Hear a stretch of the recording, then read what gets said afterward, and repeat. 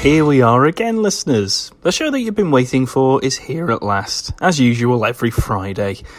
As you'll know, undoubtedly, this is the Nasty Pasty podcast, and it's run by me, Andy Roberts, a geeky Pisces with a flair for drinking heavily, playing PlayStation till the early AM, and of course, devouring up hundreds of horror films in my spare time.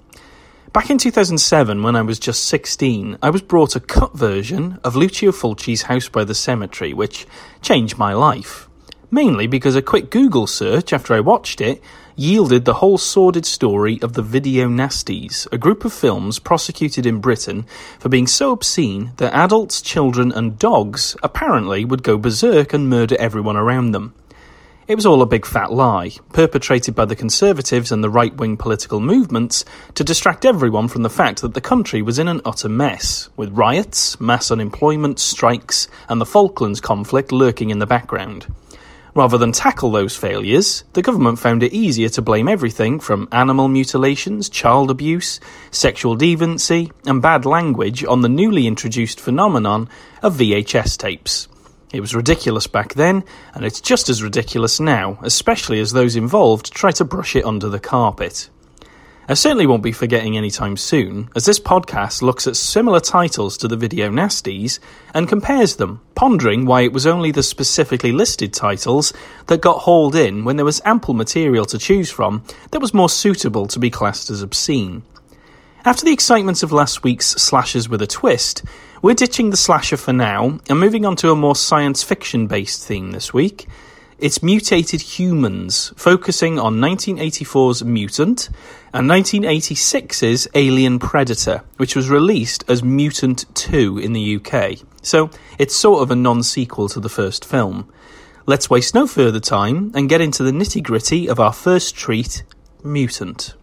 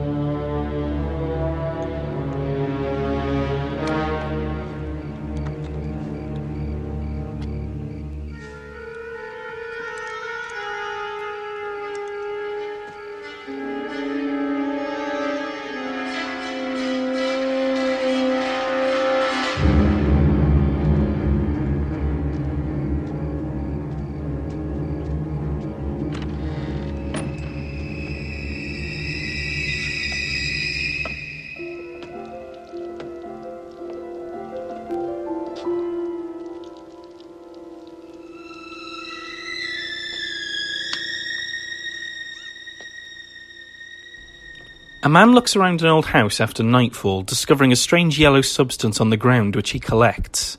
Gaining access to the house, he investigates the basement, only to discover a corpse in a cupboard with a strange cut on its palm. Panicking, he tries to leave, only to encounter a screaming assailant who thrusts him in the air and drops him down dead, a strange burning coming from his face. A few days later, brothers Josh and Mike are driving through the country and run afoul of a truck full of hicks who ram them off the road out of spite for city folks. Forced to abandon their vehicle, the pair flag down another bumpkin called Mel, who drops them off in town. Finding the town to be quite empty, the brothers pass a drunk who stumbles into an alley to pee. He's then grabbed by a screaming figure who burns him in the face, arousing the suspicion of Mike, who discovers his body. Getting into the bar, trying to phone the police, Mike is then accosted by the hicks who ran them off the road, led by the bigoted Albert, who draws his switchblade and attacks him. Josh intervenes, but is unable to prevent Mike from being cut, just as Sheriff Stewart arrives and breaks the fight up. Eager to show him the corpse out back, the group discover a normal drunk instead of the dead body which was there before, leading Stewart to be sceptical of Mike's claim, though he does spy the strange yellow liquid and collects a sample. Taking the brothers to a local doctor called Myra, Josh gets his wound tended while Stewart leaves the yellow sample with Myra to analyse. He drops the boys off at Mrs. Mapes' house, a local lady who rents rooms who's more than happy to accept them in, explaining that she has little company since her daughter passed away. During the night, Mike hears strange scratching noises under his bed and is suddenly grabbed by one of the strange creatures and dragged under, while Myra attends to a couple of her old patients, letting her assistant Vic know that something odd is going on, especially as the streets were so empty. In the morning, Josh finds Mike's room empty and the streets to be completely abandoned, but he pops into the bar from the night before, meeting local barmaid and teacher Holly, who offers to give him a lift to the town's gas station. At Myra's clinic, Stuart speaks to her about the yellow substance, which Myra has deduced is human blood, vitally missing its red blood cells and bearing strange properties, such as increasing in mass upon contact with regular blood. Suddenly, a smashing sound is heard in the supply room, with the pair discovering an intruder has taken several vials of blood. At the school, Holly picks up some papers with Josh in tow and notices a schoolboy called Billy waiting inside the class, whom she sends home due to school being cancelled. After hearing a noise in the basement, Josh investigates and finds the corpse of a little girl, just before Albert sees this and attacks him with a pipe. Managing to evade him, Josh runs away, arousing the suspicion of Stuart, who ends up on the scene from Albert's complaint. Myra recovers the body and notes the presence of the yellow blood, and convinces Stuart to let her examine the body to find out what's really going on. Though resistant, he allows her to, before heading to the girl's house and informing her parents, only to find the house in disarray and the father dead inside a pantry. Holly tends to her Uncle Jack in bed, who seems to be stricken with an illness, while Josh tries to take her keys to go out looking for Mike, only for the pair to kiss when they both agree to stay put, after deducing it would be too dangerous while Stuart is looking for him. Josh suddenly collapses, waking up in Myra's clinic, who informs him that he's had a toxic chemical reaction, presumably from the corpse of the little girl. Stuart's colleague disbelieves the sheriff when the father's corpse seems to have disappeared, while Myra, doing the examination on the little girl's body, assumes that a mutation has occurred due to the presence of the acidic zinc chloride in the blood. Because of the increase in blood due to a chemical reaction, Myra surmises that the pressure would be too much and causes the hands to burst open to relieve such pressure, unaware that her companion Vic is undergoing just such a transformation behind her. After deducing that the creatures use the same hand openings to leach blood from their victims, she's attacked by her transformed companion and killed. The next day, Josh and Holly visit a nearby conglomerate due to the mention of the chemical reaction, and when hiding nearby, Josh witnesses vats of clearly toxic waste being dumped into the ground before getting caught by Mel. Just as Josh is about to be killed, Holly bursts through the warehouse doors in the car, distracting Mel and his cronies long enough for Josh to disengage them and jump into the car. Holly and Josh escape, severing a hose pipe in the process and dousing Mel and his cohorts in the toxic waste, killing them. Josh heads to Stuart's office, only for a drunk Stuart to have been relinquished from his job, while Holly returns to get her Uncle Jack, unaware that he's transformed in his bed. Stuart and Josh arrive just as Jack is about to kill her and drive him off, revealing that the creatures are sensitive to daylight. Upon learning that Mrs. Mapes' daughter is supposed to be alive, Josh heads back there while Holly and Stuart check out the clinic, only to find that Myra has died and the place is surrounded by a group of the creatures. Josh is locked in the basement by Mapes, only for him to see Mike's corpse along with several others and the mutated daughter Penelope. Managing to bust out, Josh throws Mrs. Mapes inside to be killed by her daughter, while Holly locates Billy at the school. She promises to look after him as she finds him in the toilets, only for the pair to be stuck when mutated children swamp the room. As Josh arrives, Holly is unable to prevent Billy from being snatched and killed by the children, while Josh rescues her from the bathroom and locks the kids in. Heading to the clinic, Josh is unable to find Stuart and returns to find a swamp of the creatures attacking Holly in the car. After driving them off, they head down to the road, but they flip the car when one of the creatures hitches a ride on the roof and tries to attack Josh through the window. Finding shelter in a nearby shop, the pair begin to make Molotov cocktails to defend themselves. When Holly goes to get more bottles, she's attacked by Albert, who wants to use her as bait.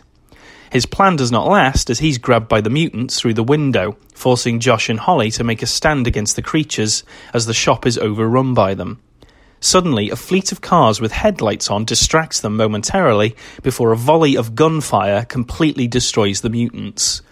Cautiously leaving the shop, Josh and Holly find that Stuart has successfully left town and brought the cavalry. As Stuart offers Josh to go for a drink, his superior, Dawson, offers his position as sheriff back to him, only for Stuart to outright reject it. What is that concoction? A little sodium bisulfate. Well, don't give me any of that technical garbage, Myra. Just tell me what it is. Okay. Drink it. What? It's my father's famous hangover antidote when he was GP 30 years ago. Uh-huh. And he used to give his patients this stuff to drink.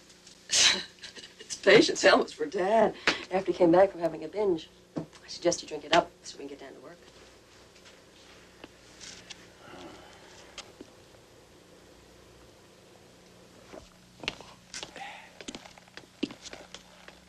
Last night I ran some tests on that sample you gave me. And you're not going to believe this. It's blood. Human blood? Well, yes and no. I mean, it does have 2 out of 3 main components of blood. Plasma and white cells, almost no red cells. And then there's some other substance giving it that yellowish color. What is it?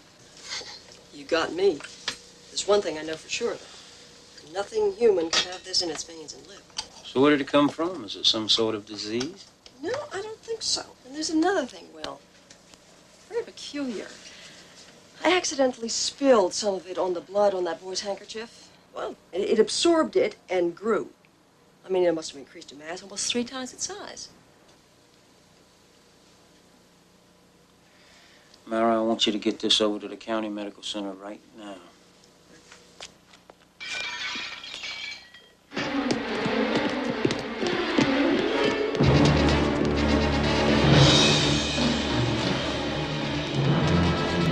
You wait here.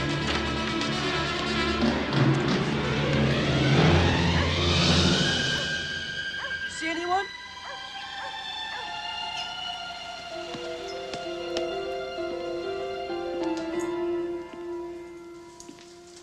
Well, whoever it was got away. Anything missing? Who would want to steal blood? Mutant is one of those films that I'd been lucky enough to see way before I did this episode. It was on one of those cheap DVDs that you'd pick up for £1 at Poundland or Woolworths or something. So I'd seen it as a kid, and I actually grew rather fond of it, which has lent itself to me when I've rewatched it for this episode. It's also one of those instances where watching something you liked as a child leaves a profound effect when, watching as an adult, you'd now notice things that went over your head, and it kind of adds to the experience. Like, I always never understood why the group in Predator are so hostile to Carl Weathers' character, or why Barbara does nothing after being attacked once in Romero's Night of the Living Dead. Seeing them again as a grown-up really opens your eyes, and it's fascinating to think that there was a whole new level to a film that you just simply couldn't perceive as a kid, but you enjoyed it all the same. Originally titled Night Shadows, Mutant is a bit of a hybrid film which cherry-picks elements from dozens of 70s and 80s horror and blends it with the style and feel of a 50s, 60s B-movie. It started out as a script called Pestilence, which concerned a small town being infected by a mysterious illness when the military unceremoniously dumps toxic waste on the town's outer limits. This script found its way to the producers, Ego Cantor and Edward L. Montoro, who were interested in the film's premise, and they initiated the production, bringing director Mark Rosman to helm the project. The script underwent some rewrites to alter the source of the toxic waste, as being dumped by civilians rather than the military, and they significantly altered the effects of the illness to transform the townspeople into monsters, allowing for action sequences to be weaved into the narrative. After just a week of shooting, Rosman felt out of his depth, especially with the high level of action sequences that the script now demanded. Originally hired as the second unit director, John Bud Cardos offered to help out, and eventually became the full-fledged director of the film. Due to the fact that the script was rewritten from one type of movie to another, the end result of Mutant is a real mixed bag of both successes and failures. More success than not, mind you, so it's not all bad news. Mutant suggests at first that it's going to be a Deliverance-style film, with two brothers from the city running afoul of local hicks who seem to be aggressive with them for no reason. It then becomes a quasi-creepy town flick like Dead and Buried, or something like Salem's Lot, with the locals clearly hiding something, long shots of dark, foggy, empty streets, and mentions of a strange illness. It then becomes a science fiction film, with the discovery of yellow blood and chemical reactions to the caustic substance. In the final half an hour or so, though, it goes into full-on zombie movie, with an invasion of the infected townsfolk, and our two final characters having to barricade themselves in a store and defend their last bastion, a la Night of the Living Dead. You can kind of see traces of the old script with the presence of more subtle dangers and the atmosphere within the early part of the film, which makes it all the more obvious that the script had changed when you suddenly have blood-leeching ghouls attacking en masse. Regardless, it does seem to work together despite some ropiness due to the characters and the atmosphere, which are both pretty effective. One of the first things that works for this film are the characters. For a movie of this calibre, the acting is actually rather well done, with Wings Hauser, Lee Montgomery, Bo Hopkins, and Jennifer Warren being standouts. The brotherly relationship between Mike and Josh is actually quite sweet and believable, not only due to the actors' on-screen chemistry and the camaraderie, but also due to the great casting too, as they do have similarities in appearance. Mike's character is killed though, in my opinion, a little too early in the story, though it does function to propel Josh to stay in the clearly unfriendly town to search for him. Similarly, the relationship between Stuart and Myra is equally well established and portrayed. It's certainly well written enough, so much so that the two characters clearly have a past that's never elaborated on, but you still feel that connection when they communicate with each other. I was surprised by how connected I was with Myra's character too, as she's not only intelligent and friendly, but she goes out of her way to investigate the goings-on in addition to her doctorly duties. Her death was actually quite distressing, and Stuart's discovery of her body was quite hard-hitting. So too was the discovery of Mike's death as well, which clearly takes its toll on Josh. Other characters are less effective, but they're not completely ruinous either. Albert is your stereotypical stock hillbilly antagonist, whom you'd have no problem seeing oft in awful ways, especially with his ludicrous behaviour of attacking two innocent men and running their car off the road because city folk break all of their laws. Mrs. Mapes is another highlight, despite her acting being a little OTT. Her country bumpkin's sickly sweet hospitality could only be covering up some horrendous secret, and true to the genre, her zombified daughter lives in her basement and occasionally snacks on the house guests, which Mapes covers up. Though she's in the film fairly briefly, her appearances are nonetheless memorable, especially her rant when Josh forces his way in. Well, whatever you talking about? I'm talking about my brother. Now, what have you and your daughter done with I him, told huh? you my daughter was dead. Yeah, well, you lied, lady. You get out of Mike! here. Get out of here. I'm going to call the police. Call the police. Mike! Get Mike! out. You got no right. You got no right to be in here. Mike! Get out of here. She gets a rather satisfactory demise when her attempts to kill Josh cause her to fall in the basement with her mutated daughter, in an almost humorous and more poetically justified version of Helen from Night of the Living Dead being killed by her daughter, Karen. Holly, however, is a bit more of a wet fish kind of character, simply present to accompany Josh as his brother is out of action. There's kind of a romantic subplot going on with her and Josh, but it's nowhere near as charming to me as the brotherly love that we had previously. For reasons we'll get to in a bit, Holly is also a little disappointing as female characters go, with the exception of one genuinely kick-ass moment where she rescues Josh by driving into the warehouse where he's being attacked. The next thing that really works in the film's favour is the atmosphere. The off-kilter small town is particularly effective, as not only is the townspeople quite absent in most of the film's shots, but the ones that do turn up act either quite strange or they're drunk. There's also the really effective nighttime shots of fog-ridden streets that are more reminiscent of a Stephen King setup. It's a rather murky, dark film anyway, which only adds to the thick atmosphere, rather deservedly then of the film's original title, Night Shadows. The hillbilly characters and the actual monsters themselves do contribute a tangible threat to the characters too. They're not simply part of the background. The hard-hitting deaths of both Myra and Mike, as well as the completely disturbing taboo death of the child Billy, do contribute an uncomfortable edge to the otherwise routine zombie threat. The monstrous zombie mutations themselves are both simultaneously a good point and a sore point of the film. Rather creatively, they're neither barely humanoid monstrosities a la John Carpenter's The Thing, nor are they the flesh-eating corpses of George Romero's Dead trilogy. Instead, the mutants in this film take a little inspiration from multiple sources. They're dishevelled with pallid skin and tenebrous eyes. Reminds me a little bit of Carnival of Souls, or the more traditional depiction of zombies before Romero's canon became gospel. Mostly pale with sunken, lifeless eyes. Unlike both Romero's slow shamblers or the 60s archetype of revived Haitian slaves, the mutants in this film are fast and ferocious, with a screeching howl sound that resembles a whole menagerie of animal cries. There's some inconsistency with this, of course, which we'll get to in a bit, but the creatures are generally just savage and swift. The element of their blood being tainted by toxic waste and mutating into a yellow acidic blood is very similar to the acidic blood of the xenomorph from the Alien franchise. The fact that this substance expands enough to rupture the skin, especially in the hands of their victims, is also quite similar to the plot details of the video nasty Invasion of the Blood Farmers. The slits in the hands of the creatures with which they drain blood from their prey smacks of a David Cronenberg film, and the image of blood leeches who require red blood cells and are fatally photosensitive also hints at more of a vampire influence. It's also not hard to see the incredible similarity in the way the creatures attack to a film that we've already covered previously, 1980's The Children, where the antagonists fatally burn anyone they touch with the palms of their hands. So as you can imagine, while the end result is rather unique in its complexity, it has drawn from multiple sources for inspiration, but it does at least get brownie points for trying to eschew the well-trodden path of strictly Romero-esque ghouls. They also, however, are an indication of one of the biggest weaknesses of the film: inconsistency. The fact that there's a chemical dump owned by a mega conglomerate on the outskirts of town is well known by everybody, but it's not even considered as a major cause of illness, and it's seemingly an oversight that the script doesn't tackle.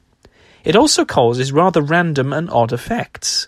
The homeless man who is killed in the beginning disappears rather quickly, presumably having mutated nigh instantly, yet both Holly's uncle and Myra's assistant Vic take varying levels of time for the infection to gestate and take over. Even more bizarrely, some victims like the little girl just seem to die after mutating, while people like Josh, Stewart, Holly, Albert and Mrs. Mapes seem to have avoided infection completely, and inexplicably so.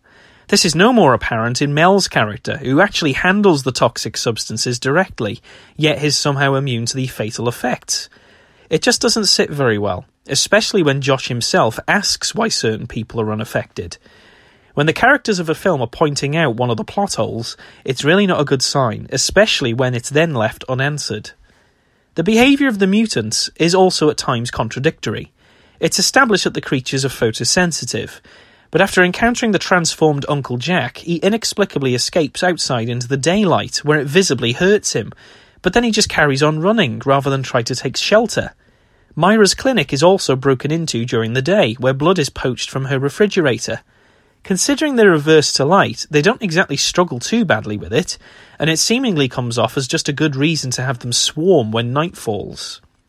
The yellow blood that they secrete is corrosive, as evidenced by the steam when they attack their victims, and the melting through the glass of the car as Josh and Holly try to escape.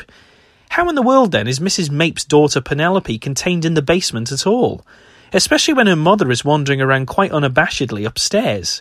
I mean, the daughter would definitely be trying to escape and eat her. Even the issue of the hand slits doesn't quite add up. I mean, we're told by Myra that it's caused by the victim's blood increasing in mass, causing the resultant pressure to eventually burst the victim's skin at weak points, which tends to be in the palm of the hand.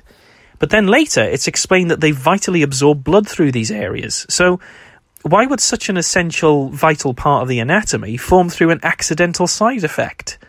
The film also has a slight inconsistency with how it wishes to tackle its female characters. Both Myra and Holly have dialogue which suggests never to underestimate them simply because they're women. Myra is much more independent and expressive of this individuality, certainly, though Holly is not portrayed quite as well. She vies for her legitimacy and dependability as an individual, but barring the one kick-ass moment where she saves Josh, The rest of her appearance has her reduced to the usual screaming damsel who requires rescue by her male companion.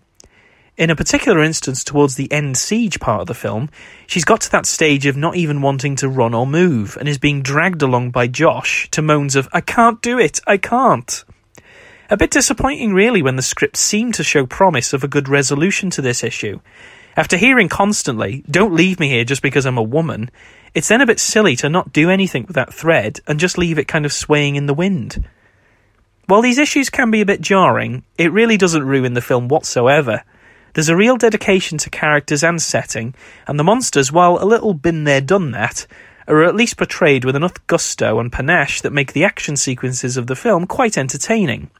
There's little humour in the film, admittedly, but the events of the film are not too dour or maudlin either. The makeup effects are also adhered to with dedication, though the film notably is absent of major levels of gore. The zombie makeups are all that we have to compensate, and in terms of the way that the film plays out, that's actually not too bad of an exchange. The lack of on-screen explicitness was presumably a result of the producers aiming for a PG rating at the box office. Once the film was finished, however, it ended up getting an R rating anyway, so it does feel a little bit like a missed opportunity, but it's legitimately not to the film's detriment. There's enough thrills, style, and characters here to keep you entertained, and it's worth a watch for 80s genre enthusiasts. Josh was played by Wings Hauser, who's a TV film direct-to-video leading man who's been in stuff like 1978's Dog Soldiers, Deadly Force, Dead Man Walking, Beastmaster 2, Skins, Life Among the Cannibals, and he even made an appearance in 2010's Rubber. Bo Hopkins played the role of Sheriff Stewart from 1969's The Wild Bunch, Day of the Locust, Tentacles, Midnight Express, Sweet 16, 1998's Phantoms, and From Dusk Till Dawn Part 2. Jodie Medford, who played Holly, had previously been in 1983's Chained Heat, while the cute Lee Montgomery, who played Mike, had previously been in Bird's Offerings and Ben, the sequel to the killer rat movie Willard. The unfortunate Billy was played by young actor Carrie Guffey, who played Barry in Close Encounters of the Third Kind. Myra was played by Jennifer Warren, who's been in Night Moves, Ice Castles, 1985's TV movie Mirrors, and she also had an uncredited appearance in the Mel Brooks comedy Life Stinks. Jack Popwell, who played Stewart's superior, Dawson, had previously had a small role in Deliverance, while Wallace Wilkinson, who played Mr. Mitchell, had previously starred in the video nasty Cannibal Apocalypse. As mentioned before, the director of The House on Sorority Row, Mark Rosman, was originally attached to the project before he left the production in the first week. He was replaced by director John Bud Cardos, who helmed the eco-horror Kingdom of the Spiders with William Shatner. Cardos does have an impressive array of credits too, like acting, stunt work, transportation, second unit directing, and producing on films like Satan's Sadists, The Incredible Two-Headed Transplant, The Wild Bunch, Phantoms, and 2000's Memento. Writer John C. Cruz was bizarrely, with the exception of Mutant, exclusively a production accountant who worked on Dead of Winter, Kindergarten Cop, Child's Play 3, Mighty Joe Young, I Now Pronounce You Chuck and Larry, and Terminator Genesis. Producer Nathaniel J. Dunn later went to work in the camera department on The Osterman Weekend and Flatliners. Henry Fownes, another producer, returned from Cardos' Kingdom of the Spiders production, as did fellow producer Ego Cantor. Producer Edward L. Montoro also worked on the film, mentioned before when we've covered Pieces. Now, if you remember, he also worked on the video nasties Anthropophagus and Don't Go in the House, but most notably, he vanished without trace in the mid-80s. It's particularly noteworthy that it was in fact due to the low financial return of Mutant that Montoro's company Film Ventures International suffered the end of business. Subsequently, Montoro divorced his wife, and she ended up owning half of Montoro's properties and capital. Due to the stress, Montoro was hospitalized for several months, and then upon his discharge, he withdrew several millions from the accounts of FVI, and then disappeared. No one has heard from him since, and the company subsequently collapsed officially in 1985. Richard Band, mentioned when we covered The House on Sorority Row, composed the music for Mutant as well as Reanimator and From Beyond, etc., etc. Alfred Taylor was the cinematographer, who'd worked on the frequently re-edited 1966 film Bloodbath. He also worked on Spider Baby, sports-themed slasher Fatal Games, and the cult hit Killer Clowns from Outer Space. Editor Michael J. Duthie has since gone on to many successful productions like Bloodsport, Universal Soldier, Stargate, Stigmata, and London Has Fallen. Special effects guy David B. Miller cut his teeth on stuff like the video nasty Superstition and Michael Jackson's Thriller music video, before graduating after this film onto Nightmare on Elm Street, Night of the Comet, Friday the 13th Part 5, Cocoon, Night of the Creeps, Prom Night 2, The Terminator, Tremors, Nightmare on Elm Street Part 5 and 6, Night Terrors, Batman and Robin, and even the live-action version of Doom. Another one, Vern Hyde, worked on Evil Dead 2 and the subsequent Army of Darkness, as well as Rana, The Legend of Shadow Lake. Finally, there was Paul Stewart, who worked on The Exterminator, Michael Cimino's box office bomb Heaven's Gate, Predator, Who's Harry Crumb, The Burbs, Tango and Cash, Die Hard 2 and Die Hard with a Vengeance, and finally the 2001 version of Planet of the Apes.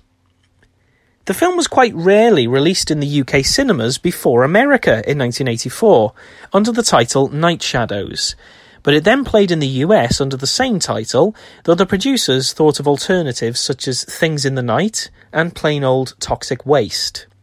For its VHS release later that year, it first received its title of Mutant, which it's retained ever since. Rather bizarrely, on the German VHS, the film is actually known as Mutant II, despite this being the original film. It was released in the UK the same year on VHS from Entertainment in Video, where it was an uncut print. It hasn't really been subject to any cuts anywhere, though, according to my research, so I doubt it would have been paid any attention in the Video Nasty era. It's possible, of course, but considering Entertainment in Video didn't release any contentious material, they wouldn't really have been sought out by the police. The pre-cert tape disappeared anyway as the BBFC began to certify films, and the next time that we got the film was in 1987, where it was the same version re-released, but with a legitimate 18 certificate.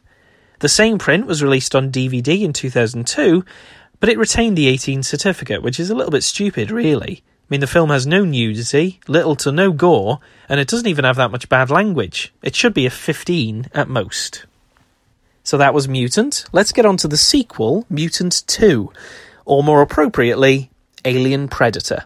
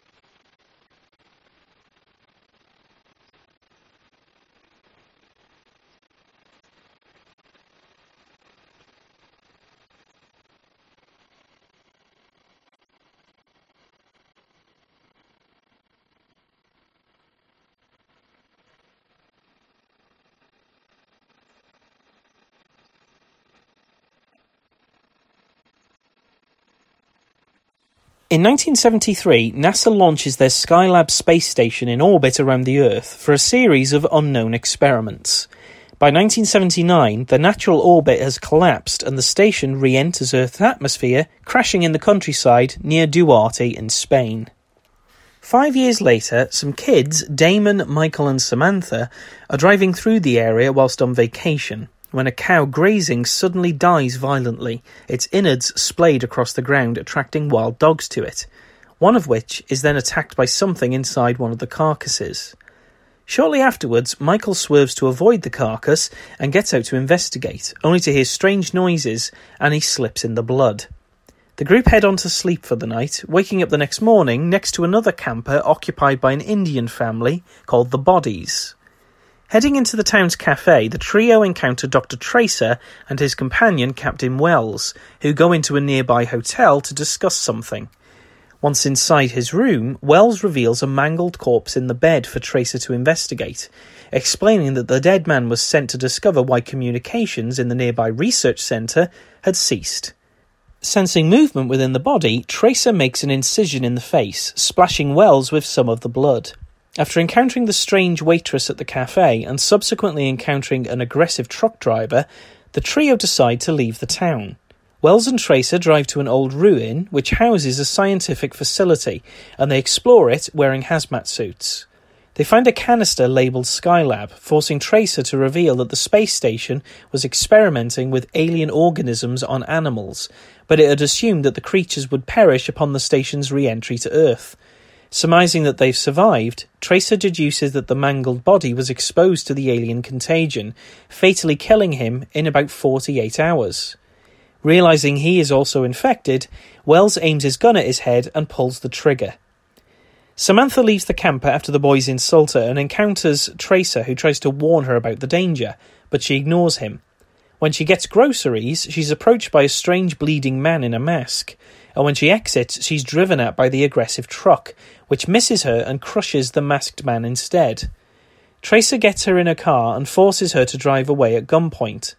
Hearing the commotion over the radio, Damon goes to the Body family for help, only to puke at what he sees. Michael investigates and finds the family's bodies are horrifically mangled. Back at the hotel, Tracer tries to call for outside help, while Samantha looks through the halls and encounters one of the infected corpses, which births one of the small alien creatures. Damon and Michael soon arrive on the scene, whereupon Tracer takes them to the bridge leading out of town, showing that the military have arrived to barricade the place to prevent the infection from spreading any further.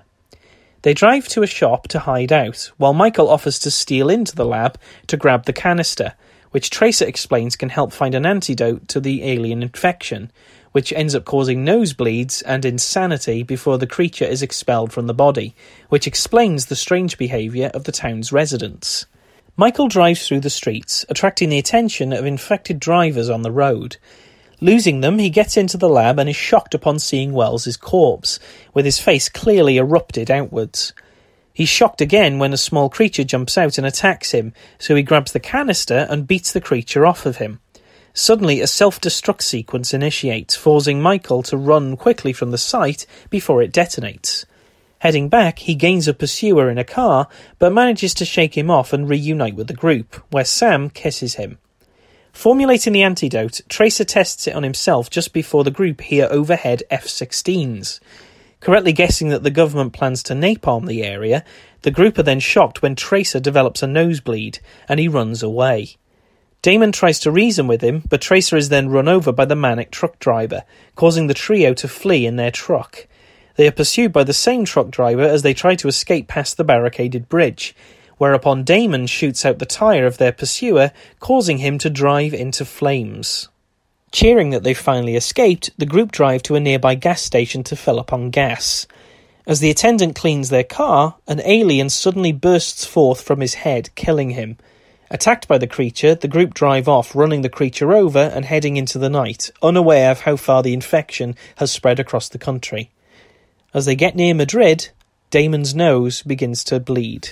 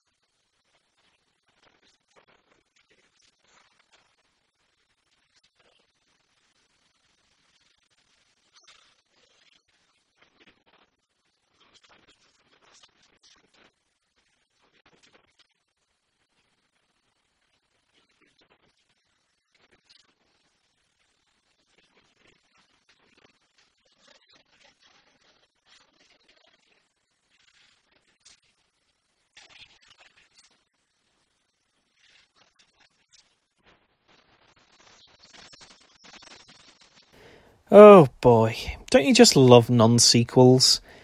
In Alien Predator, though, surprisingly, it's not the Italians who are ripping stuff off, but the Spanish. Who knew that they could be just as derivative? Known in the UK as Mutant II, Alien Predator is a rather low-rent effort at a science fiction horror from director Darren Sarafian. One of the first things that my research yielded is that no one seems to know which year this film was actually released in. It's generally accepted that the film was shot in 1984, but after that it gets incredibly foggy.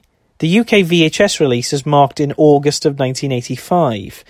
IMDb lists the year as 1986, whilst Wikipedia lists it as 1987. There's nothing definitive about this release date, but since the pre-cert UK VHS was definitely released before the Video Recordings Act had truly taken effect in 1985, I'm going to go with 85, just for the purposes of this. Compared to Mutant, Alien Predator is another typical 80s horror movie, though instead of doing a slightly different take on zombies and toxic waste, this film cherry-picks elements from more alien-based horrors to have something that feels similar in tone to Ridley Scott's and James Cameron's works with the Xenomorph. It also has a slight resemblance and feel to Alien Terror, which was the unofficial Italian sequel to Ridley Scott's film, whereby we have an alien menace that similarly gets to Earth somehow, and wreaks havoc in a populated area. Unlike those examples, however, Sarafian's film takes a rather unexpected approach to the subject matter that will either delight the viewer or turn them off somewhat. I'm somewhere in the middle on this, and I may have to rewatch it again just to see how I actually feel about it. Despite being peppered with some really strong, gory moments, most of the film is actually quite a restrained affair in terms of bloodshed, and violence, and threat. And aliens. Instead of too much visible on-screen action or gore, the focus in Alien Predator is our trio of protagonists. The best driver in Hollywood, Michael, the James Cagney impersonator, Damon, and the bubbly yet ditzy Samantha. The viewer follows them as they go on vacation through a sleepy town in rural Spain, only to become aware of the strange inhabitants infected by an alien parasite brought to Earth by a crashed space station. It's rather silly stuff, and even for a tongue-in-cheek horror, the atmosphere of the film is incredibly laid back and light on scares. In fact, in pure contrast to Mutant, which takes itself much more seriously, Alien Predator eschews the dread and threat of alien invasion to tell the story of this trio, with a particular emphasis on humour and silly shenanigans. Let's start this time with what doesn't work in the film first, which is the humour. It's far too forced for horror fans, and it feels like the sort of film that is just taking a different, more satirical approach to the usual, a little similar to Critters 3 or Gremlins 2. But without an actual official first instalment, though, the film just comes across as a little bit desperate. The humour does work in some areas, but it falls completely flat in others. The dialogue has a lot to do with this, as it feels clunky, awkward, and increasingly ludicrous as the film goes on. The scene where Samantha gets offended and storms out, the car chase scene later in the film, and even the moment where the trio are in the cafe, they all fall just a little bit on the cringier side of funny. And this certainly isn't going to be to everyone's taste. I mean, I definitely had some issues with it, and I feel that I have quite a high tolerance for this sort of thing. Another thing that lets the film down is the de-emphasis of actually having aliens attacking people. It's established quite early on that the populace has been infected, and they've become psychotic as a result, until the alien gestates appropriately and then bursts out, very similar to a xenomorph. While this does give us some interesting oddities in antagonists, as the trio are pursued by varying threats, it does leave you sometimes reminding yourself that it is in fact an alien film. We only see the aliens pretty much twice in the movie, the most clearly of which is in the film's ending. And the irritating thing is that the alien looks really bloody good, which only beggars the question of why it wasn't shown more. The film's sometimes languid pacing also doesn't really endear you to what's going on. It really drags out some of those scenes of the love triangle and the juvenile distractions of our main characters. While the film is so laid back that it's practically prostrate, it does have little sprinkles of interest throughout the monotony. For example, the film is so utterly bonkers and silly that you're practically endeared to it, at least for a little bit, just for having a gay old time. Our range of alien-infected townsfolk ranges from a massively mad-haired cafe waitress whose perm has just gone disastrously wrong. There's a strangers/Leatherface-inspired shopper who bleeds underneath their mask. The truck from Jeepers Creepers or Steven Spielberg's Duel seems to make an appearance as well, constantly hounding our protagonists without so much as a glimpse of the driver. You also get the Body family, which are the most outrageous portrayal of an Indian family stereotype since Apu from The Simpsons. What makes this worse, though, is that the actress playing the child is so very obviously not Asian in the slightest. While it's confusing at first, since the explanation of the insanity doesn't come till much later, this approach to the alien infection at least allows some fun and novel ideas to emerge. Despite the rather forced humour, the trio are at least likeable to a certain degree, and they're affable in their own exploitation ridiculousness kind of way. An element which is quite successful, though, are the special effects. The opening shot has some wild dogs eating a cow's carcass, which is obviously not real, but the gore in this section is particularly gruesome, especially with the sound editing, which gives us this retching squelchiness that I haven't really experienced in many other films.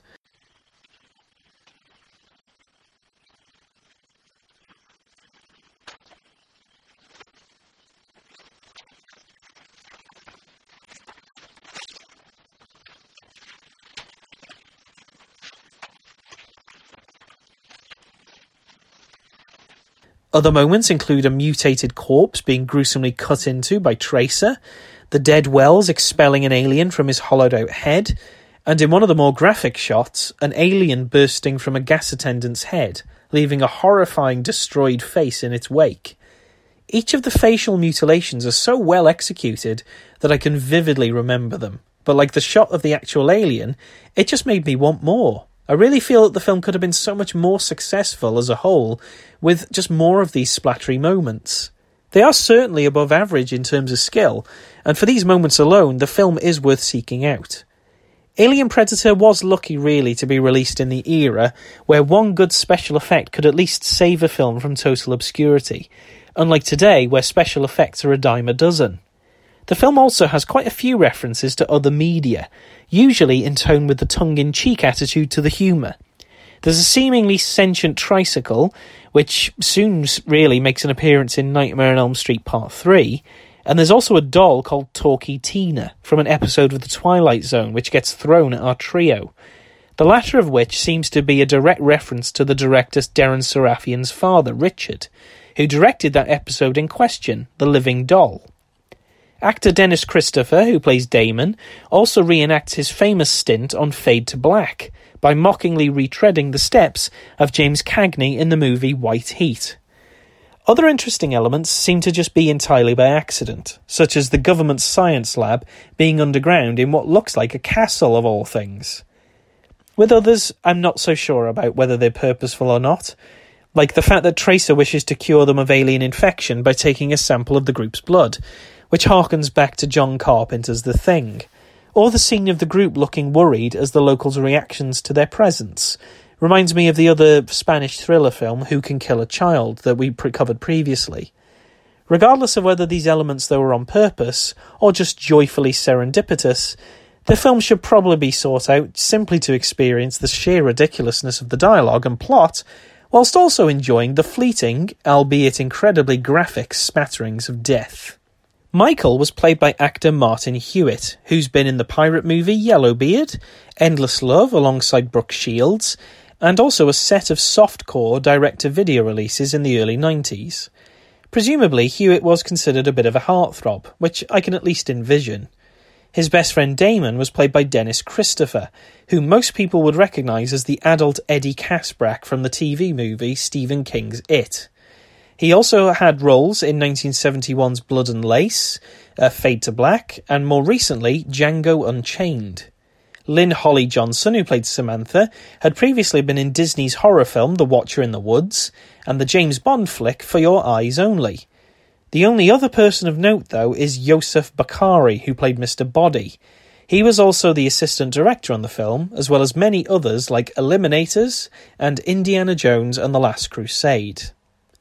The director of the picture was Darren Sarafian, whom we've encountered before as Kenny in Zombie Flesh Eaters 2, As mentioned in that episode, Sarafian became a producer and a director relatively quickly after starting his acting career, and he'd actually directed Alien Predator before he even landed the role on Zombie Flesh Eaters 2. Today, he directs episodes of TV series like Blue Bloods, Colony, and The Gifted. Sarafian also wrote the script, based on an original screenplay by Noah Block, who has no other credits at all. The producer, Carlos Ored, was also a director himself, responsible for Horror Rises from the Tomb, Curse of the Devil, and the video nasty Spanish giallo film, The Blue Eyes of the Broken Doll. Due to his experience on the film, Ored actually retired from filmmaking altogether, caused by what he perceived to be a lack of professionalism on set. Apparently, the film also went over budget and took a lot longer than originally estimated to shoot completely, meaning that Ored was responsible for most of the debt incurred by these extensions. Other producer, Edward Sarlouis, later worked on Killer Clowns from Outer Space and High Spirits, while Helen Sharboe equally joined him on Killer Clowns. The music was done by composers Thomas Chase and Steve Rucker, who between them have done most of the music for a whole host of children's programs, like The Batman, Dexter's Laboratory, The Powerpuff Girls, Scooby-Doo, Alvin and the Chipmunks, Digimon, etc., etc. The cinematographer, Tote Trenas, returned to work on the slasher film Edge of the X, while director Dennis M. Hill went to work on Police Academy 5 Mission to Moscow. The special effects were done by several people, one of which is Mark Shostrom, a rather prolific special effects guy whom we've seen before on The Mutilator. Another special effects guy, Juan Antonio Balanden, is also familiar as he worked on Who Can Kill a Child, as both an actor and a makeup artist. Another crew member of the effects was James Cummins, who worked on a large variety of horrors, like the video nasty Dead and Buried, The Beast Within, Cat People, Jaws 3D, The House, and The Boneyard. Margaret Prentice was another from other films like Evil Dead 2, Total Recall, Drop Dead Fred, Deep Rising, The Howling, RoboCop, Hocus Pocus, Seven, Fight Club, There's Something About Mary, White Chicks, Click, Cabin in the Woods, Men in Black 3, The Amazing Spider-Man, Oz and the Great and Powerful, etc., etc., etc. Finally, there was Bill Sturgeon, whom we've covered before when we talked about Videodrome. The film had a video release first because of issues trying to release the film in America. It wouldn't be released stateside until 1987, when the film's title of Alien Predator was used to cash in on the much more lucrative titles of Alien and Predator. It had releases subsequently under the title The Falling, but in the UK it was retitled as Mutant II to exploit Mutant's VHS popularity. Released by Entertainment in Video as well in 1985, the film was released, but it was unfortunately a pre-cut version, which removed all of the shots of mutilated corpses and removed the shot of the alien erupting through a gas attendant's face in the film's climax. Due to both this and the fact that Entertainment in Video were good boys during the rest of the video nasty scare, the film probably wouldn't have attracted attention. It may have been that the distributor was aware of the video nasty problem in the UK and decided to dodge a bullet by pre-cutting the violence themselves. Regardless of the intention, the film has never been released in the UK since, so this rare pre-cut version is the only legitimate copy of Alien Predator that we've ever had. It's clearly screaming then for a restoration from our tried and trusted cult film labels, and I'm sure it probably won't be long before we see this one yet again.